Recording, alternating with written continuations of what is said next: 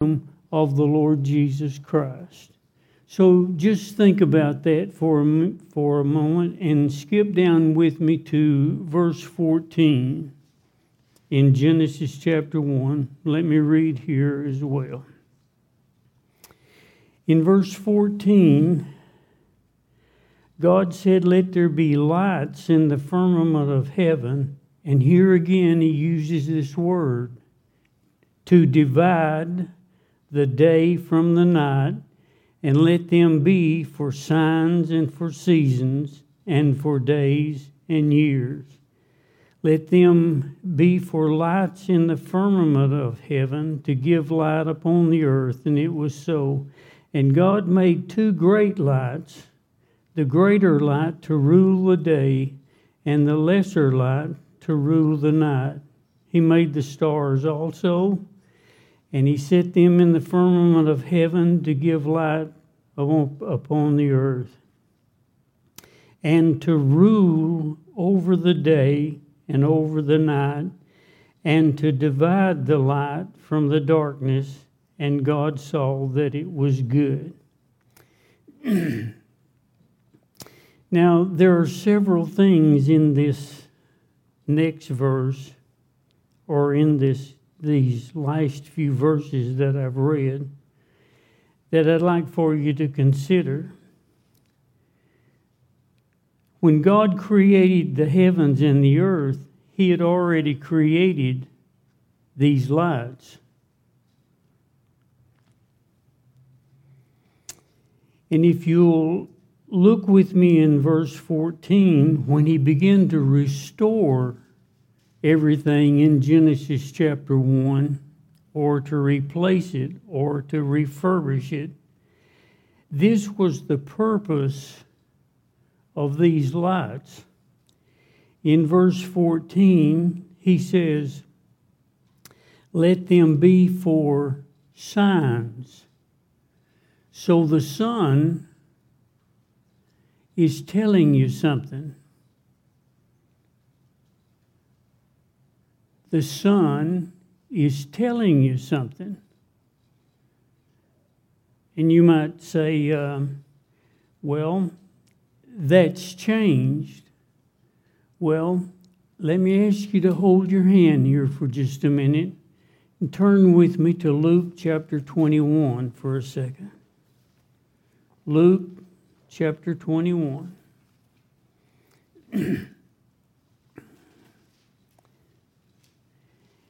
In Luke chapter 21, these are the words of the Lord Jesus Himself.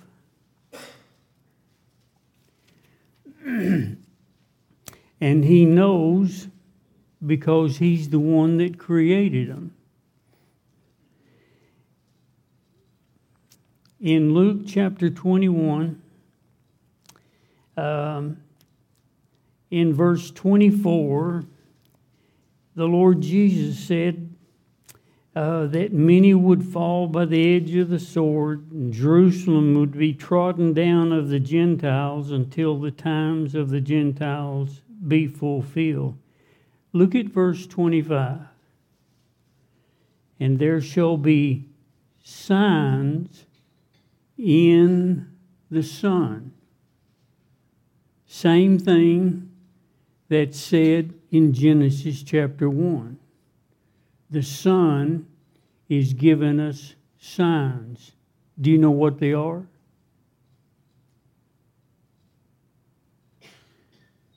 And every day when you wake up and you see the sun, do you know what God's telling you?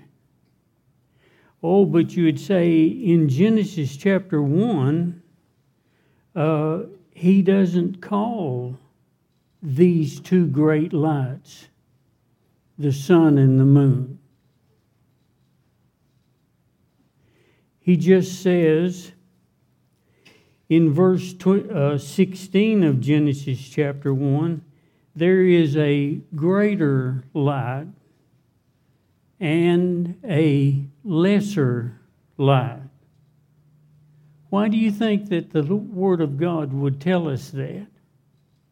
Why didn't He just say one or the other? because he wanted us to figure this out, that greater means something that is superior to something else. There was the greater light and the lesser light. After sin entered the earth and the Lord began to restore things in Genesis chapter 1, he wanted us to see something about what was going to happen in the future, and what it was is the greater light is telling us that there's going to be a government of the day that will be greater than the government of the night. Did you get that?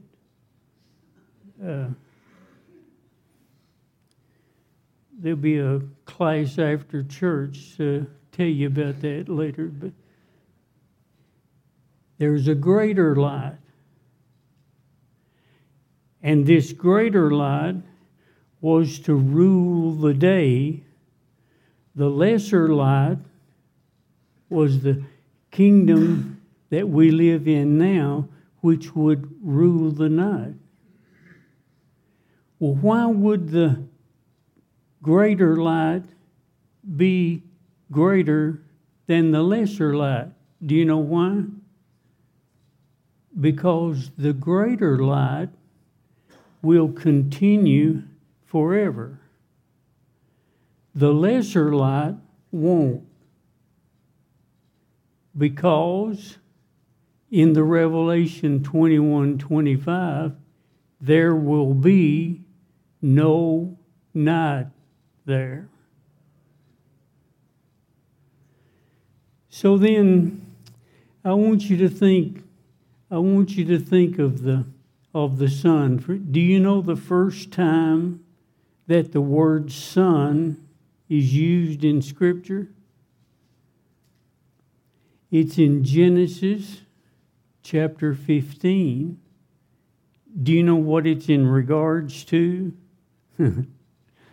The covenant with Abraham to possess the land that God gave to him and to his seed. So when you see the sun and you see many things that occur, just remember that the sun is a sign to you that the covenant of Abraham is valid. Now then, I want you to look with me for a minute to Genesis chapter 8. We're still just talking about the sun.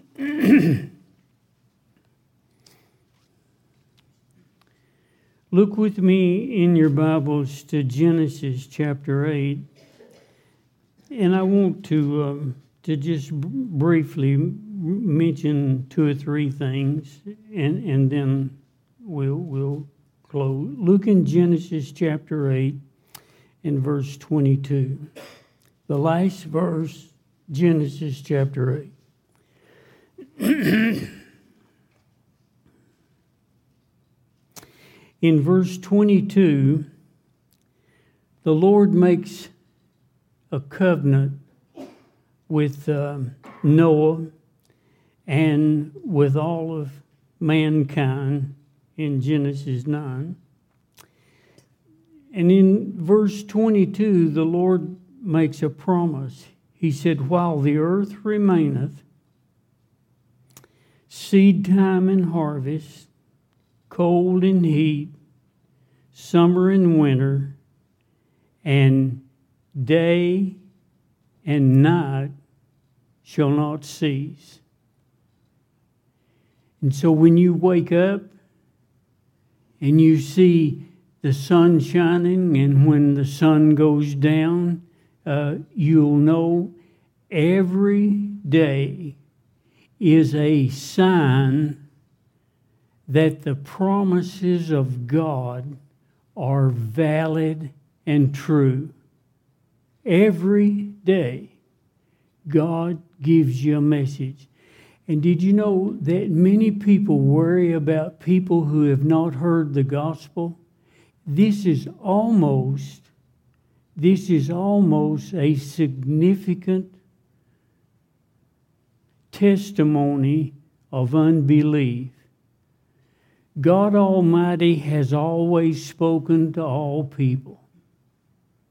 He has dealt especially with the nation of Israel. But as a for instance, when Abraham told this king that Sarah was his sister, what happened? God spoke to that king and said, "Hey, buddy, you better not do this." And God repeatedly speaks. When Esther was involved with Mordecai, what did God do? He wouldn't let the king go to sleep. When Daniel was in the den of lions, he wouldn't let Darius go to sleep. God deals with people in a special way. And so when you see the sun, day and night is the promise that God made. But what significance is that? What does that mean in regards to the sun? Look with me in your Bibles to another place. In the Psalms chapter 19 for a minute. Look at this for a second, and then we'll go somewhere else. Look in Psalms 19.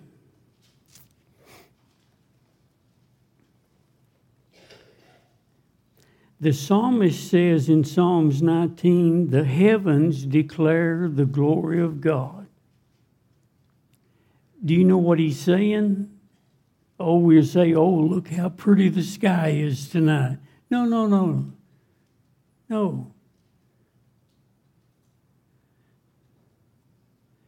He's saying that the heavens are given to you a message of the coming glory of God. Look at this. "And the firmament showeth his handiwork. Day unto day uttereth speech, night unto night showeth knowledge. There's no speech nor language where their voice is not heard." God speaks to the whole world because one day the knowledge of the glory of God will cover the earth as the waters cover the sea. This is God's promise. So then, what is he telling us here in verse 4? "Their line is gone out through all the earth, their words to the ends of the world. In them hath he a tabernacle for the sun.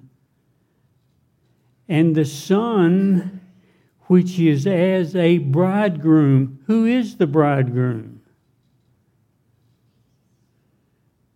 "Coming out of his chamber, and rejoiceth as a strong man to run a race. His going forth is from the end of heaven, and his circuit unto the ends of it, and there is nothing hid from the heat thereof." When you see the sun, you should be reminded of two things: a bridegroom and a race. Well, what does this have to do with us? Because we are to run the race that's set before us, and to run lawfully in order to win the prize in the time of the Lord's coming in his kingdom. Now, I don't know if you can kind of get the gist of what I'm trying to convey to you or not, but the sun is telling us something every day. Every day he's telling us something. He's telling us of the time when he's made a promise and he's faithful to that promise. He's telling us of a time when the bridegroom is coming forth to run a race, and we are to run that race, and we are to be faithful in order to receive the prize of the coming kingdom of the Lord Jesus. Now then, I want to go into something before I close that will be meaningful. Let me ask you to turn with me in your Bibles to several little places here. Look with me in 2 Samuel chapter 7 for just a minute.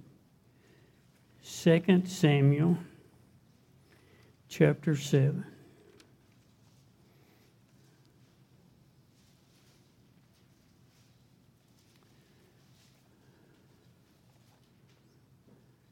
Here's another covenant that God makes.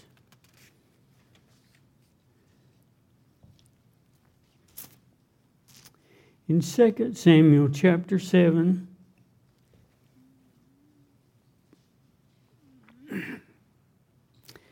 look in verse 12 through verse 17. This is a covenant that God makes with David.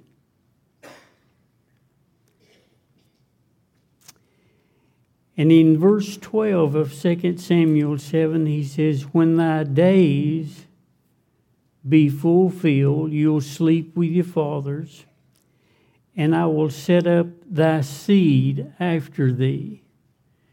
And this word seed here applies to initially Solomon, but in a future tense, it applies to the Lord Jesus Christ. Nelson, if you can't get here on time, just get here as soon as you can. Here,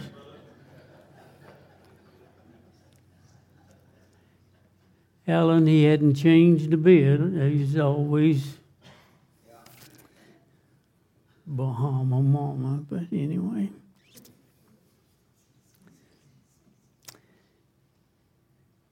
This is why in the New Testament, Romans chapter 1, that Jesus Christ is referred to as made after the seed of David. This is why Gabriel told Mary, the child you're about to bear will reign on the throne of his father David. That's why Matthew says that Jesus Christ's generations was that he was the son of David. This will be fulfilled literally in the time of the coming of the Lord Jesus himself. But this is the covenant that God made with David. In the 13th verse here, he says he'll build a house and he'll establish the throne of his kingdom forever. That didn't happen with Solomon, but it will with the Lord Jesus. I'll be his father, he'll be my son, and if Solomon commit iniquity or any of the descendants of David, I'll chasten them with rods and with the stripes. But my mercy shall not depart from him, as I took it from Saul. Thy house and thy kingdom shall be established forever before thee. Thy throne shall be established forever. That's the promise that God made to David to be fulfilled in the time when Jesus Christ will come in. But you'd say, Brother Royce, what in the world does that have to do with the Son?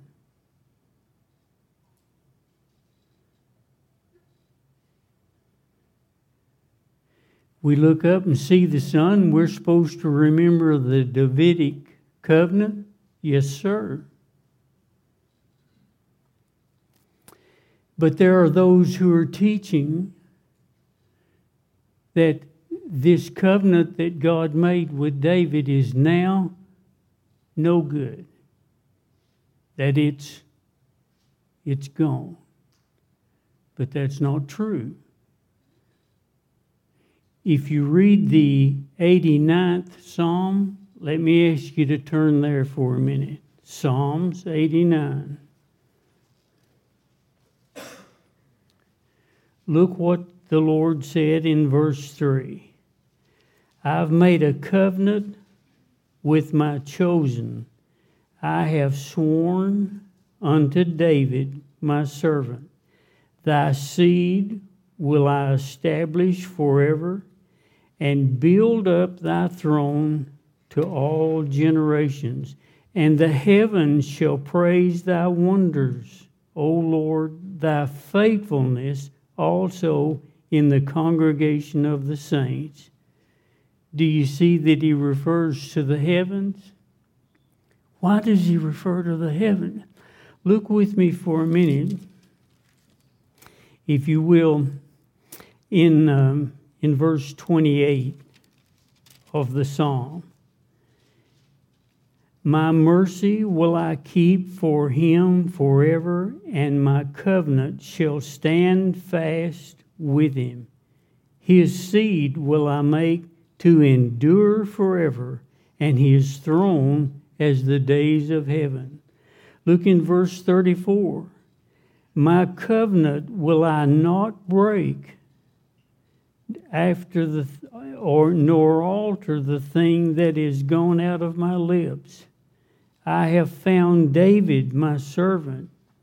It shall be established forever as the moon, as a faithful witness in heaven. What does that have to do with the sun?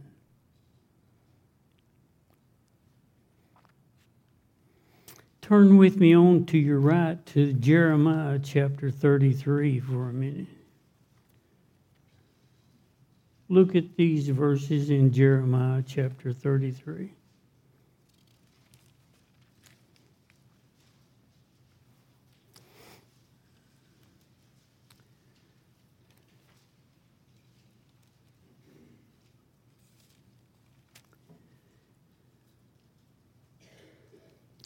Look down with me for a minute to verse 14 in Jeremiah chapter 33.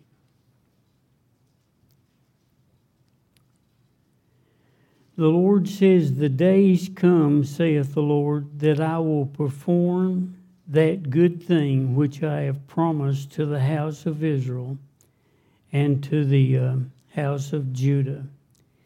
In those days, at that time, will I cause the branch of righteousness to grow up unto David, and he shall execute judgment and righteousness in the land.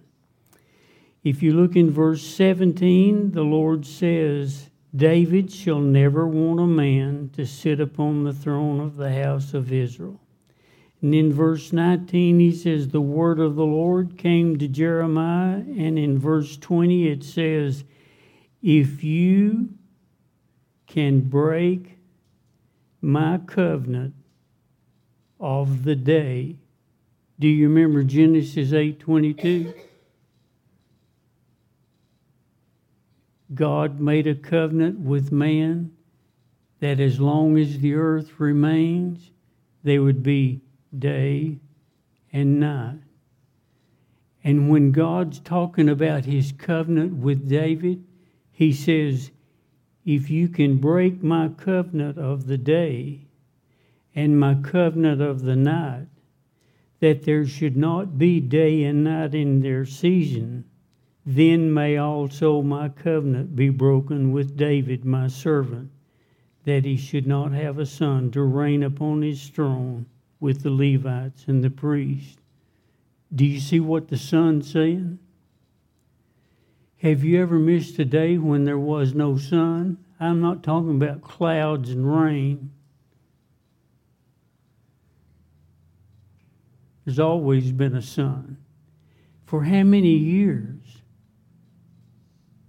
Since the days of the flood. Day and night, every day. And do you ever think of that? Now, every morning I'm sure you wake up and you say, oh boy, God's covenant with David's still in place. Don't say, I know you'd be lying if you said you did, but do you see how everyday common things can cause us to lose sight of the time of glory that is yet to come? If you can break my covenant of the day, then maybe you could break my covenant with David, and you can't. The kingdom rule of the Lord Jesus Christ is a solid, biblical, theological doctrine in anyone interested in the truth of the Bible.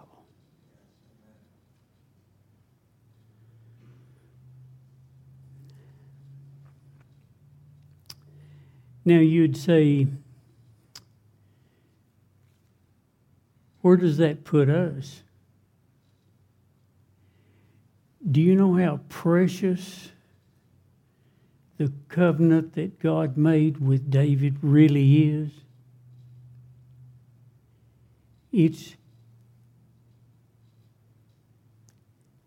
Let me put it to you like, with what I have said to you,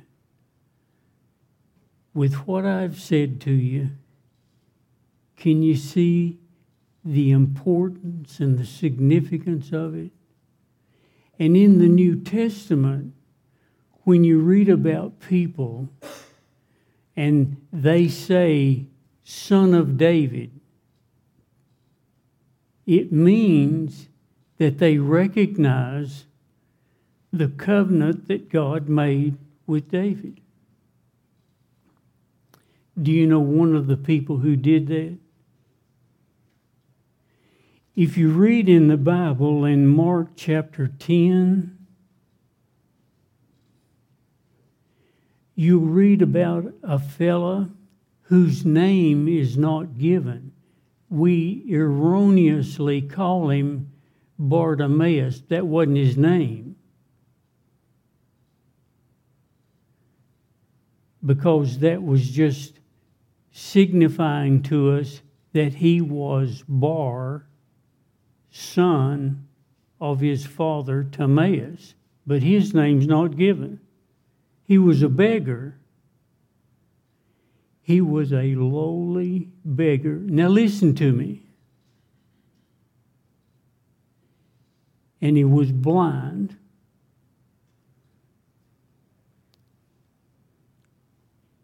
And he cried out, Jesus, thou Son of David. And everybody, all the theologians and all the religious folks said, quiet that man down. Don't let him. But he cried the more. Do you know what Jesus did? He stood still and said, bring that man to me. And he restored his sight and told him to follow him. A beggar. This is good for every one of us to recognize the covenant and see the sign in the Son that the kingdom rule of the Lord Jesus Christ will come to this earth because of God's faithfulness and so forth. It's a sign that one day, as Jesus' face on the Mount of Transfiguration shined as the sun, and we'll be like him if we were faithful to him. And the Bible says in Matthew 13, the righteous shall shine as the sun. And every morning, it ought to thrill our hearts that one day we won't have to face the Senate Judiciary Committee in hell. But anyway,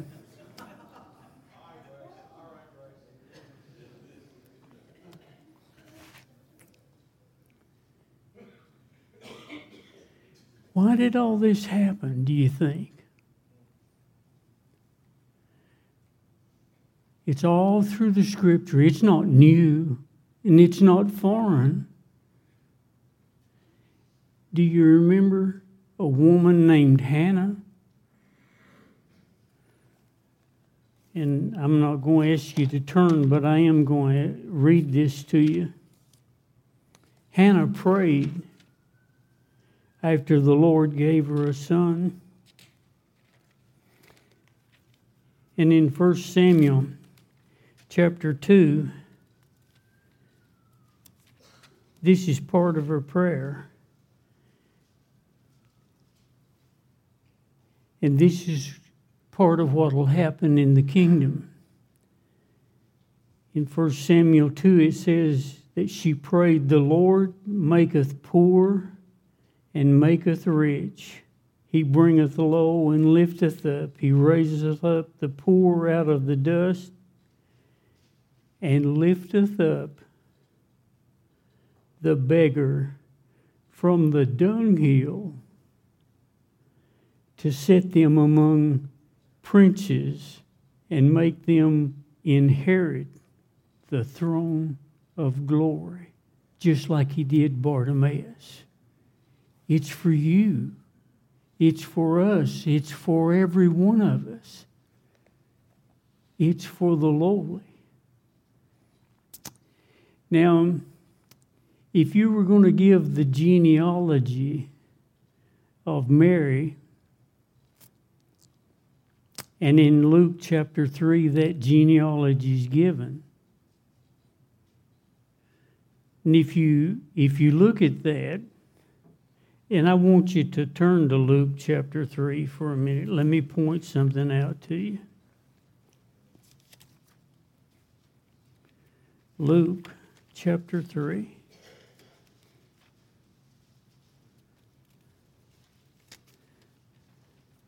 And I'm sure this is one of your devotional chapters. You read this quite often. Which was the son of, which was the son of, which was the son of, which was the son of. Do you know why the Lord puts that there? To see how long you're going to read it, I guess.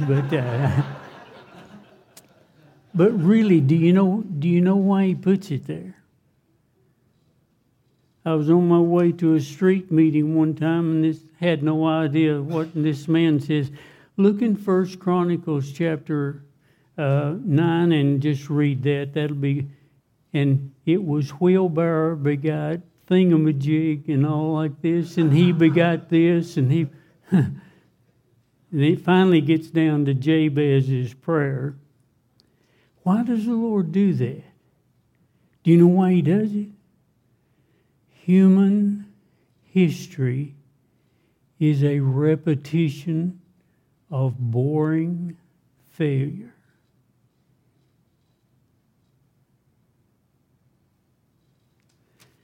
But look in verse 31 of Luke chapter 3. And then it says, who was the son of, who was the son of. And then look at the last part of verse 31. Which was the son of Nathan, which was the son of David. Luke must have made a mistake here. Shouldn't he have put Solomon?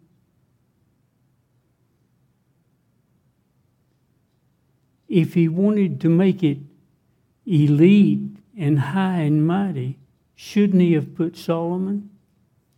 Oh, no. He put Nathan. Who was Nathan? 2 Samuel 5, he was David's son. What did Nathan do? You didn't even know he was David's son, did you? What did Nathan do? He didn't do anything. He was just of the seed of David. Well, but what does that mean? Turn with me in your Bibles back to Zechariah chapter 12 for a minute. And I know this is a lot of turning, but it'll unstick part of the pages of your Bible that you hadn't been using that much.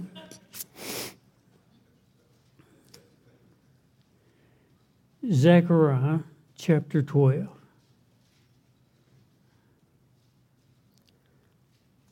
Look down in chapter 12. Look in verse 8, and let me skip through there for a minute. In that day shall the Lord defend the inhabitants of Jerusalem, and he that's feeble among them at that day shall be as David, and the house of David shall be as God, as the angel of the Lord before them. And it'll come to pass that I will seek to destroy the nations that come against Jerusalem. I'll pour upon the house of David and the inhabitants of Jerusalem, the spirit of grace and supplication. And he says many other things. And he says in verse 12, the land shall mourn, and the family of the house of David, and their wives, and the family of the house of Nathan, when Jesus comes to rule and reign. He recognizes Nathan. That should mean something to each one of us when we see the Son, the unbreakability of the covenant that God has made with David.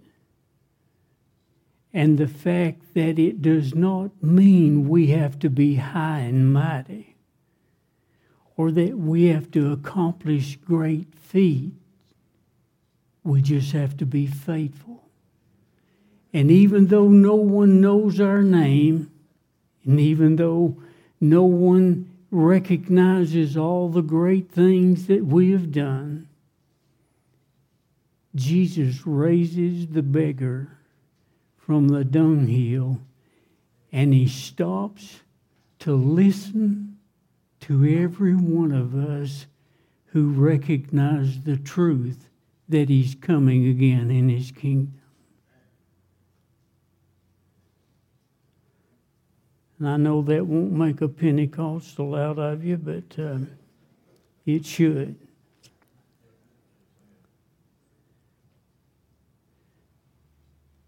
When you see the Son, do you recognize the signs that he's telling you? There's a race to be run. There's a glory that's coming. And one day, let me tell you, Malachi says something that should touch each one of us. In Malachi, the Son of Righteousness, and it's S-U-N, will appear with healing in his wings. Did you know that one day the sun will shine 7 times brighter than it ever has? Isaiah 30:26. Did you know that one day, just as Joshua prayed, and the sun stood still, Bartimaeus the beggar prayed, and Jesus stood still. He listens to the prayers of those who are lowly. Someone will say, oh, but you believe that about the Son? I believe every word of it. But that's not the earth, the one that's moving. I don't know that. I just guess that's true. I just know the Bible says the sun stood still. And my Methodist brother, John Merrill, told me, he said, Royce, as a young minister, you don't have to understand everything. If the Lord tells you to jump into the rock, you jump. It's your place to obey. It's God's place to make a way in that rock for you. And that's true with you. What does the sun mean? Now, I guess I'm going to preach till it rises in the morning. But I'm not. I'm going to quit. You thought I was going to, Tracy, didn't? But anyway, I'm not. I'm through. I just want you to know the ordinary things in life are the things that God's using to teach us great truths in His Word. Hope you've enjoyed some of the thoughts. God bless you.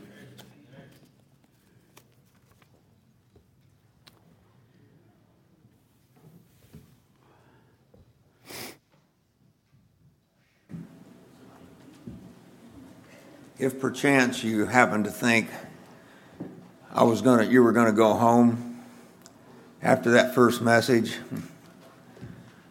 aren't you glad you stayed? Yeah, amen. Brother Ken.